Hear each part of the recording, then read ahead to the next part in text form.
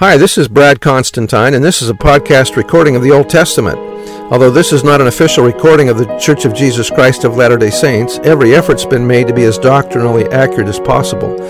I'll be using for the text the Joseph Smith translation of the Old Testament, along with many commentaries from general authorities of the Church, BYU professors, Bible scholars, and others. This format will be very detailed, and so if you want a deep analysis of the Old Testament, you come to the right place. Thanks for your attendance. Hi, and welcome back. This will be from Micah chapter 3. Priests who teach for hire and prophets who divine for money bring a curse upon the people. That's called priestcraft, isn't it?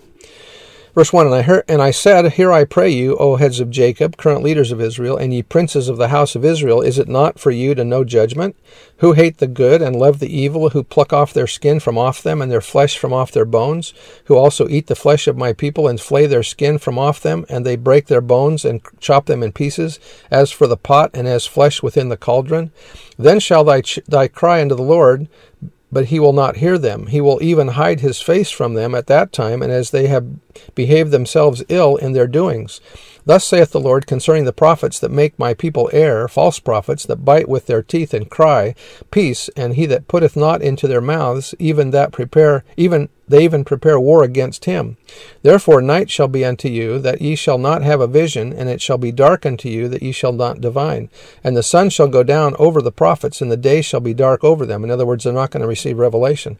Then shall the seers be ashamed, and the diviners confounded. Yea, they shall all cover their lips, for there is no answer of God. But truly I am full of power by the Spirit of the Lord, and of judgment and of might, to declare unto Jacob his transgression, and to Israel his sin. Hear this, I pray you, ye heads of the house of Jacob, and princes of the house of Israel, that abhor judgment and pervert all equity. They build up Zion with blood, and Jerusalem with iniquity. The heads thereof judge for reward, and the priests thereof teach for hire, and the prophets thereof divine for money. Yet will they lean upon the Lord, and say, Is not the Lord among us? None evil can come upon us.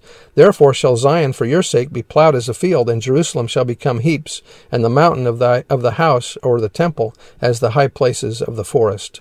In other words, it'll be destroyed. So that's the end of the chapter, and we'll see you next time.